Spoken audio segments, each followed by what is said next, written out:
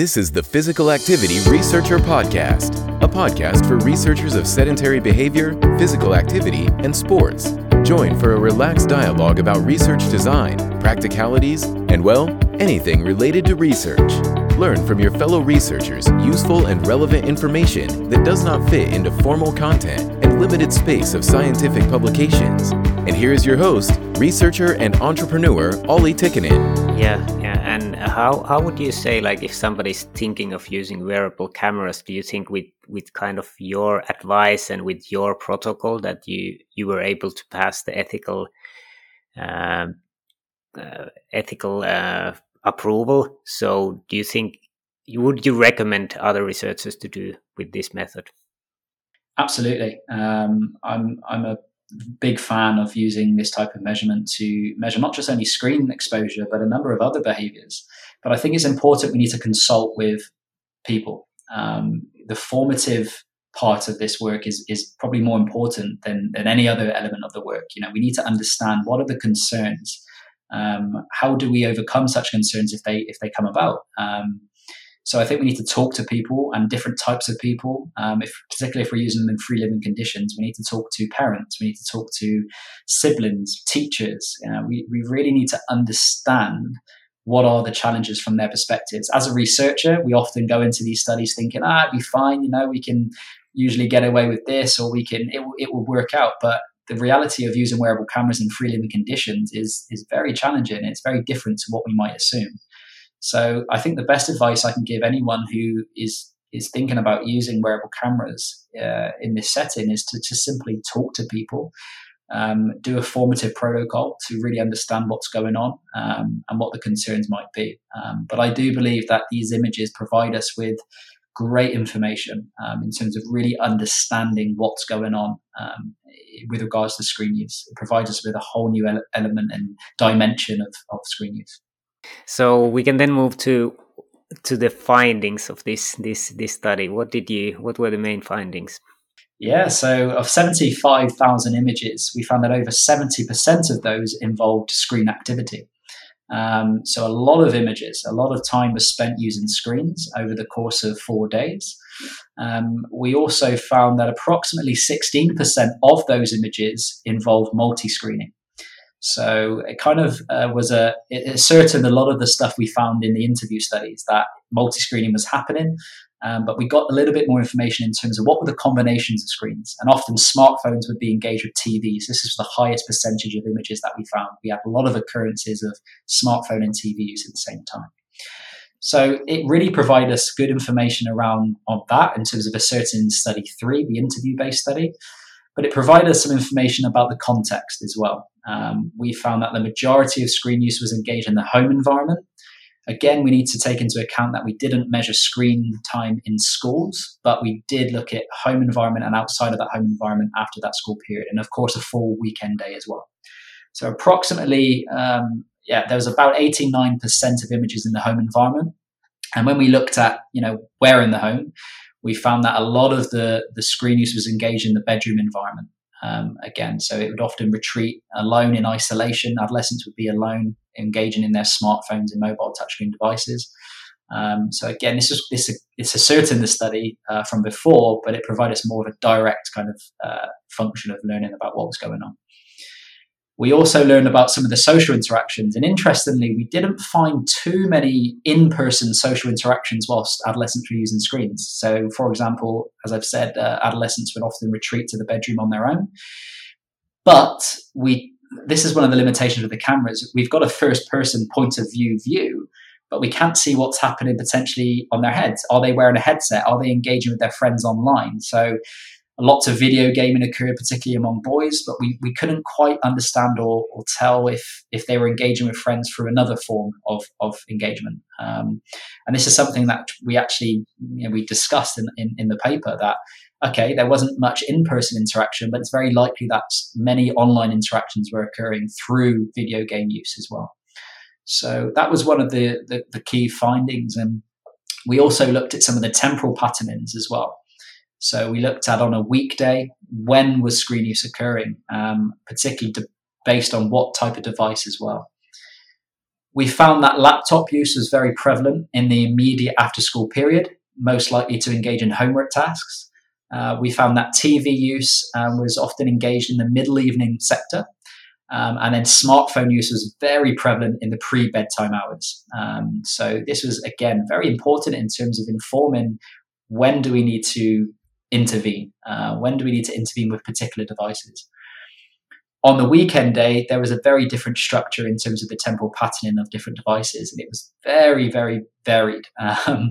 Smartphones fluctuated throughout the day. It would often be lots big use, and then an hour later, maybe it would dip, but up again, and it was very, very fluctuant in that sense. So very difficult to probably engage with a screen time intervention on the weekend day because it's very different. It's very, very variable in terms of their temporal pattern and such use. So again, we need to look at this. We need to think about, okay, if we are going to intervene, when are we going to intervene? And if we do intervene at that time, what devices are most prevalent during those times? And these wearable cameras provide us with that data.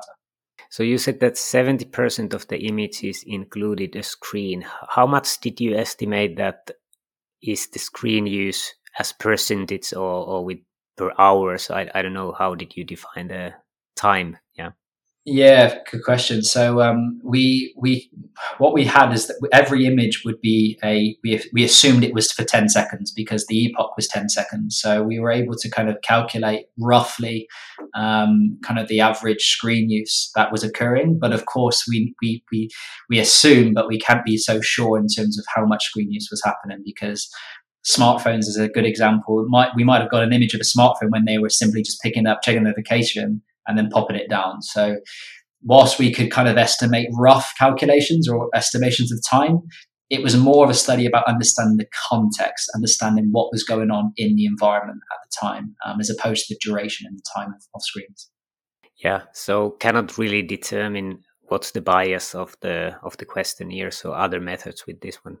Yeah, that's it. And, we could use smaller epochs. We could even use video footage, but we need to take into account some of the mechanical issues that come alongside that. The battery capacity we need to consider. We need to consider the ethical standpoint. Do adolescents and parents or other people want video footage, or did the fact that we were only taking pictures every 10 seconds provide them a little bit more comfort, a little bit more privacy comfort? So, we need to account for this. We can't just assume that that's the way to do it. We need to ask people to think about, well, is that okay? Can we do that? So what would you say are the practical applications? Like if we know now how the weekday pattern goes between different devices, would you intervene? Do you see that there's a reason to intervene? What would be the practical applications? Well, first and foremost, I think we need to come away from screen duration. I think we need to come away from the idea that all screens are bad and all screen use and screen time is bad. We need to think about more what's actually happening. So when we talk about intervening, we often think about, well, we need to intervene in terms of reducing time spent on screen. But actually, maybe we need to look at it in terms of, well, what's happening? If it's a certain type of screen use that potentially is not as good for us, then we can intervene and we can look at reducing that time. But what about other types of screen use? And this is something which hasn't been able to be really looked at in the past because it's ever a changing. We have new devices, we have new uses of devices now. So I think in terms of an intervention, we need to really consider how we do it and look at the nuances of screen use in younger people. We need to understand more about the functions it's serving before we intervene. So really it's about understanding first and foremost before we step in and say, okay, this needs to be influenced, this needs to be managed, because I'm not convinced we know enough at this stage in terms of actually understanding what's going on. And until we really understand of what's going on in the environment around that behavior, it's very difficult to say, well, this needs to change or the time on this device needs to change. We need to understand first and foremost through better measurement, through more direct measurement, what's actually happening. Can we understand what's going on? And how would you classify if we start to think that what is a good use and what is bad use? So basically you can think that if you are watching silly videos, for example, it takes away time from something else, being social or learning something useful. Then there's the aspect of not doing physical activity, being too sedentary, maybe for excessive durations. How would you classify different things that we can kind of categorize, maybe bad or good?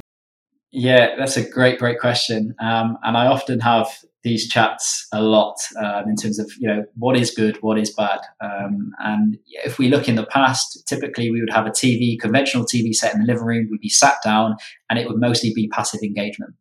These days, I mean, if you look at what we're doing right now, we're engaging, we're communicating, we're cognitively engaged.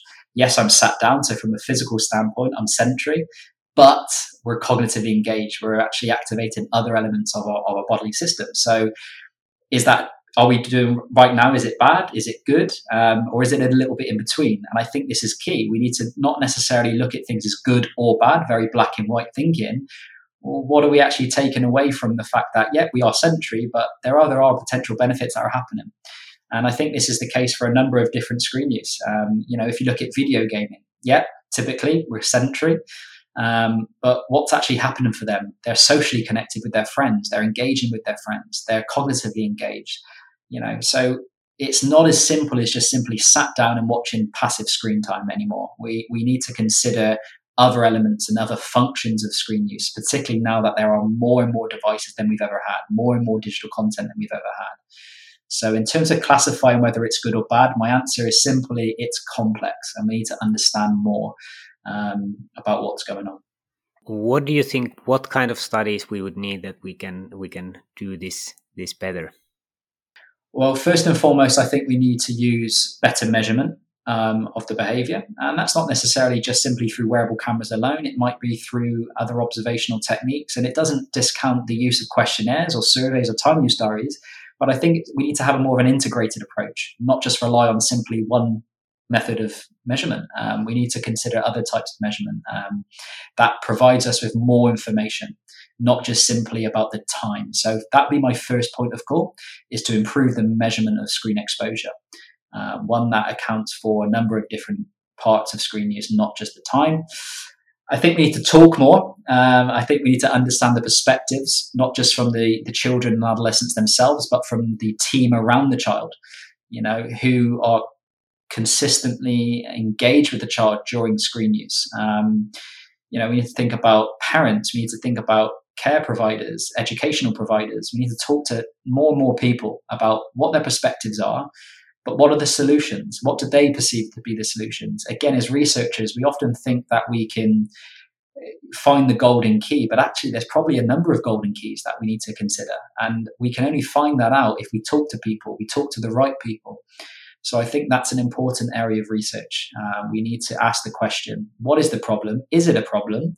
And if it is a problem, well, what can we do from your perspective? And I think we can sometimes rely too much on what we think or what we assume and what we hypothesize, but we're not going to know unless we actually ask the people themselves. So I think this is key. I think you've got a qualitative element, but you've got a measurement element to it as well. How is it just an idea to my mind, like these are smart devices, so they can kind of track themselves. Is there any apps which you could use in research that is actually like seeing that when is actually somebody typing, when is somebody watching a video, so it would just annotate the file and you wouldn't need to do the hard work of going through the images? And then, for example, if you'd combine it with the, for example, thigh-worn accelerometry or something, you would actually get the context of posture, and then you would get from the device. Have you seen any studies like this? Yeah, so it's a great idea, and it's something which I've seen happen. The challenge with this technique is that we are limiting ourselves to devices that only have smart on them, or have a smart application on them. So, mobile touchscreen devices typically will, but then we're not necessarily looking into TV use, video game use. So we are very limited in terms of that information is great, but it's only great for particular devices. So that's where the use of more of an integrated approach, where we have another device or another type of measurement that might be able to capture the full spectrum of what's going on, as opposed to just simply relying on this app or smart device. But I think it's a great and potentially very innovative method of capturing what's going on, and particularly the content of what's being viewed on these devices.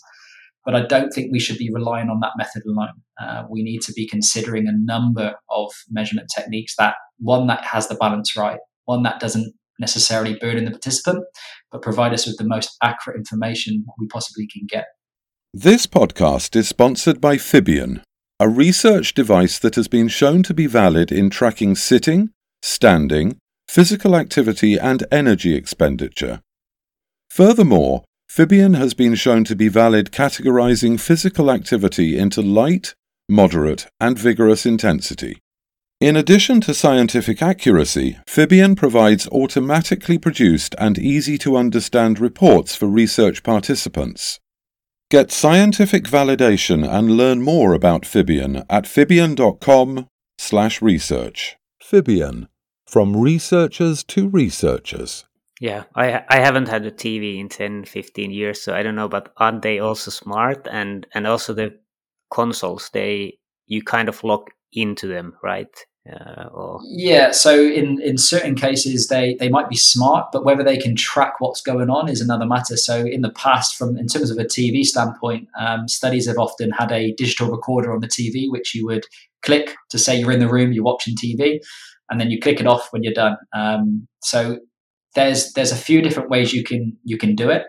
But it's difficult. It's challenging because there's so many devices. It's difficult to capture the full spectrum through one measurement protocol alone, and not just simply the device, but it's very difficult in terms of capturing all the context. Are they socially engaged, not just through in person but online? How do we capture that? So there's a number of things we need to consider, and it's not easy. But the more that we actually start thinking about using a more integrated approach of measurement, I think the closer we're getting to understanding what's really going on, what is the reality of modern screen use. So interesting studies to be done. If we move to the recommendations at the moment in sedentary behavior and physical activity recommendations for children, you have guidelines for the screen use. Do you see them being correct? Would you like to see any changes made to those? Okay, so short answer, yes. But I think it's very complex. And I think this is where the conversation around translation of evidence comes in. So the evidence is starting to suggest that it's more complex than just simply putting a time frame on the amount of use children should be having per day, or how much screen time they should be having per day. But in terms of how we communicate that to the general public is a whole new issue. So in an ideal world, we'd have a guideline which provides a lot more nuanced perspective on screen use. It would provide us in terms of, okay, well, what type of use might be good, what type of use might not be so good. But in terms of actually communicating this and making this understandable to the general public is quite difficult. Simply having a document, are they actually going to understand that? Are they going to read that? How can we actually project this information in a way which is not only accessible but understandable? So yes, I think guidelines do need to change from simply a duration standpoint into more contextual. And of course, newer guidelines are starting to consider this, which is great to see. But it needs to be understandable. It needs to be simple, which is difficult because it is so nuanced. The area is so complex that it can't just be a one or two sentence guideline. It needs to be more. But maybe we can change about how we actually provide that guidance. Maybe that's the issue here. Maybe we need to think about, okay, just providing a government document isn't enough. We need to think about more innovative ways that are accessible to more people, whether that's through social media, whether that's through other platforms. It's something which needs to be looked into. The translation of evidence is so interesting because, we don't simply just have a simple solution to this screen use. It's so complex. So it needs to change. Yeah. Yeah.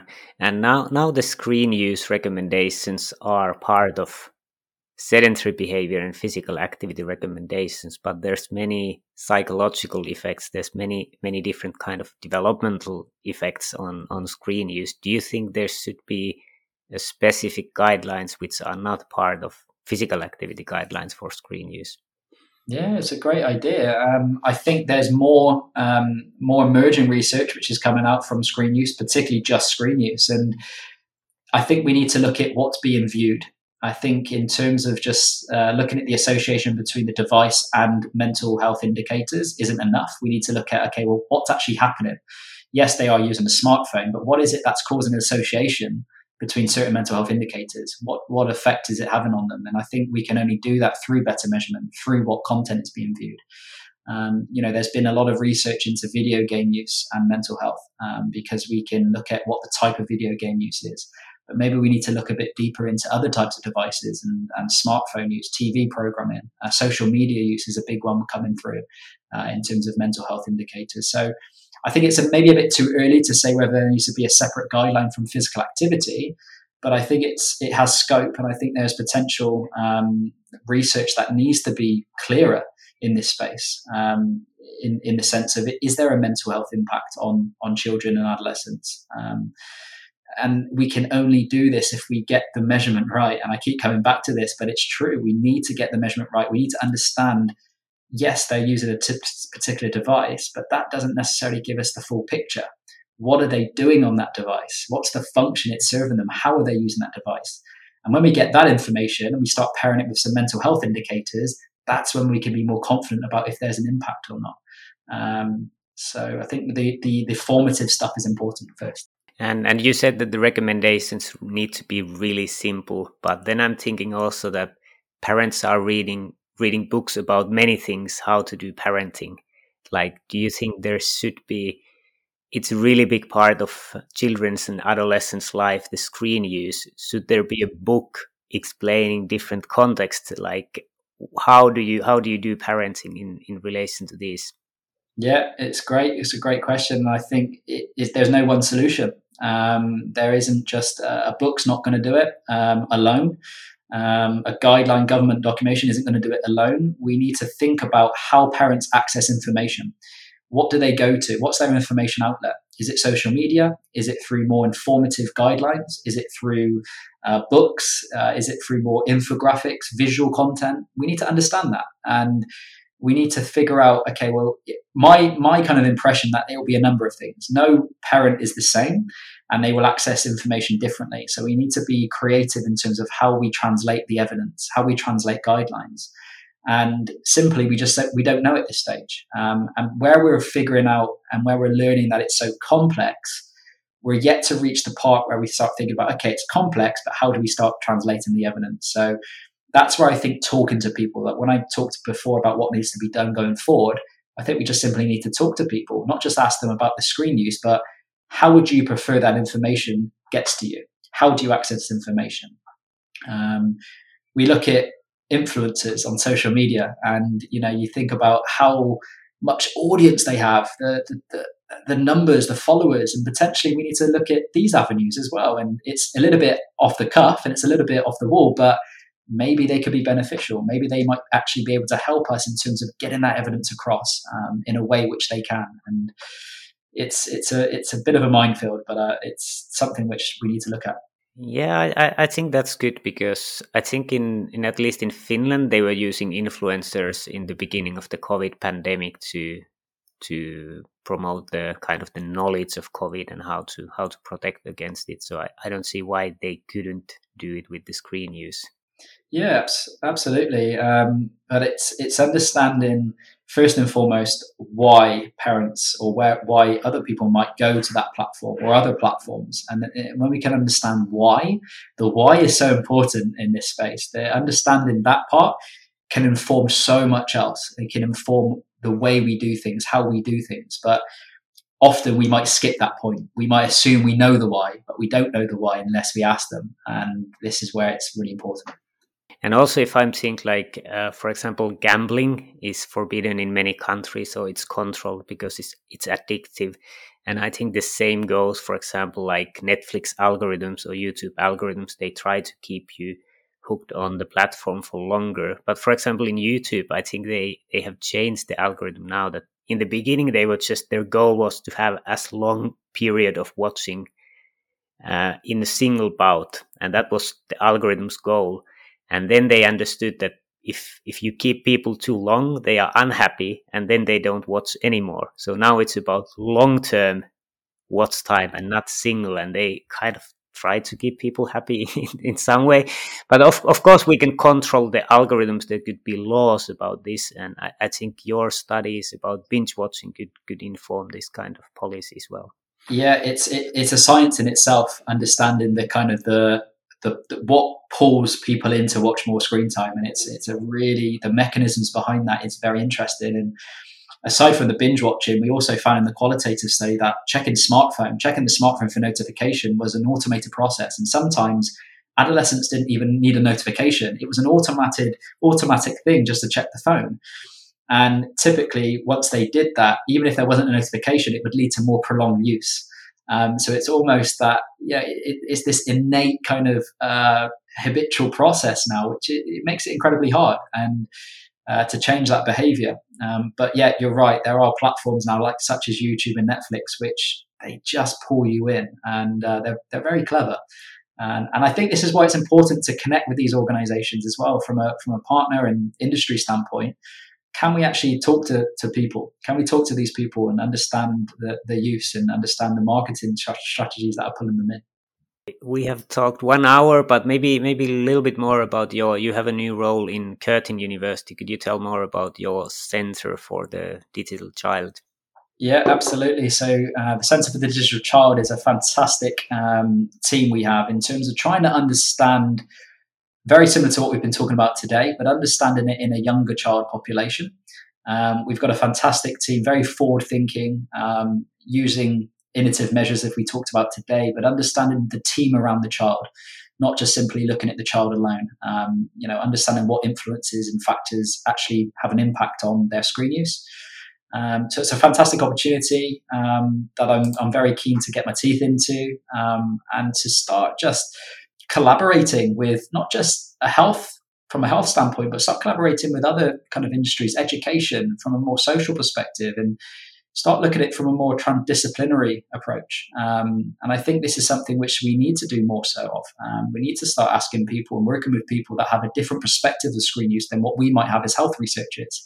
Potentially what we think is very different to what someone might think in education, to what somebody might think in a more of a connected sense, social media sense. So this is something which the centre is very keen on doing, is working interdisciplinary, and that's something which excites me. So there's a lots going on in the centre, very exciting projects happening, and I'm very keen to get involved. Sounds great. If you're looking for any international collaboration, you can advertise it here. Absolutely, we're always on the hunt for great researchers, and I'm very aware. Being an early career researcher, I've got into a lot of literature, and there's some fantastic people that have already done some great work in this space, and I'm very keen to work with people and to really try and push, particularly the use of wearable cameras in this population, because not a lot has been done in younger children between 0 to 5 years, in the sense where direct measurement has simply not been used. So I'm really keen to work with people that have got some experience and got some just interest in using more direct measurement of screen exposure in that population. Sounds great. So good luck with your new job. I can see from your bookshelf behind that you haven't got your books yet in the office. Not quite. So I'm actually currently working remotely in Queensland. So I'm getting ready for the move to Perth. So it's very, very exciting time for me.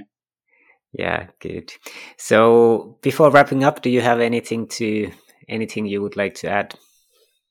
I think the key thing for me is I'd like to state a question which I always get asked, and that's, are screens good or bad? And I think for me, the best answer I can give is we simply need to understand the complexity of it before we answer that question. And I don't think screens will ever be good, and I don't think screens will ever be bad. I think they will always be very complex. And the quicker we can understand that, the quicker we can really understand how we move forward and how we actually create a balance of the 21st century and the demands of using screens. And I think that's important to state. Yeah. So basically the final remark would be it's complex. I think Stuart Biddle said the same about behavior change.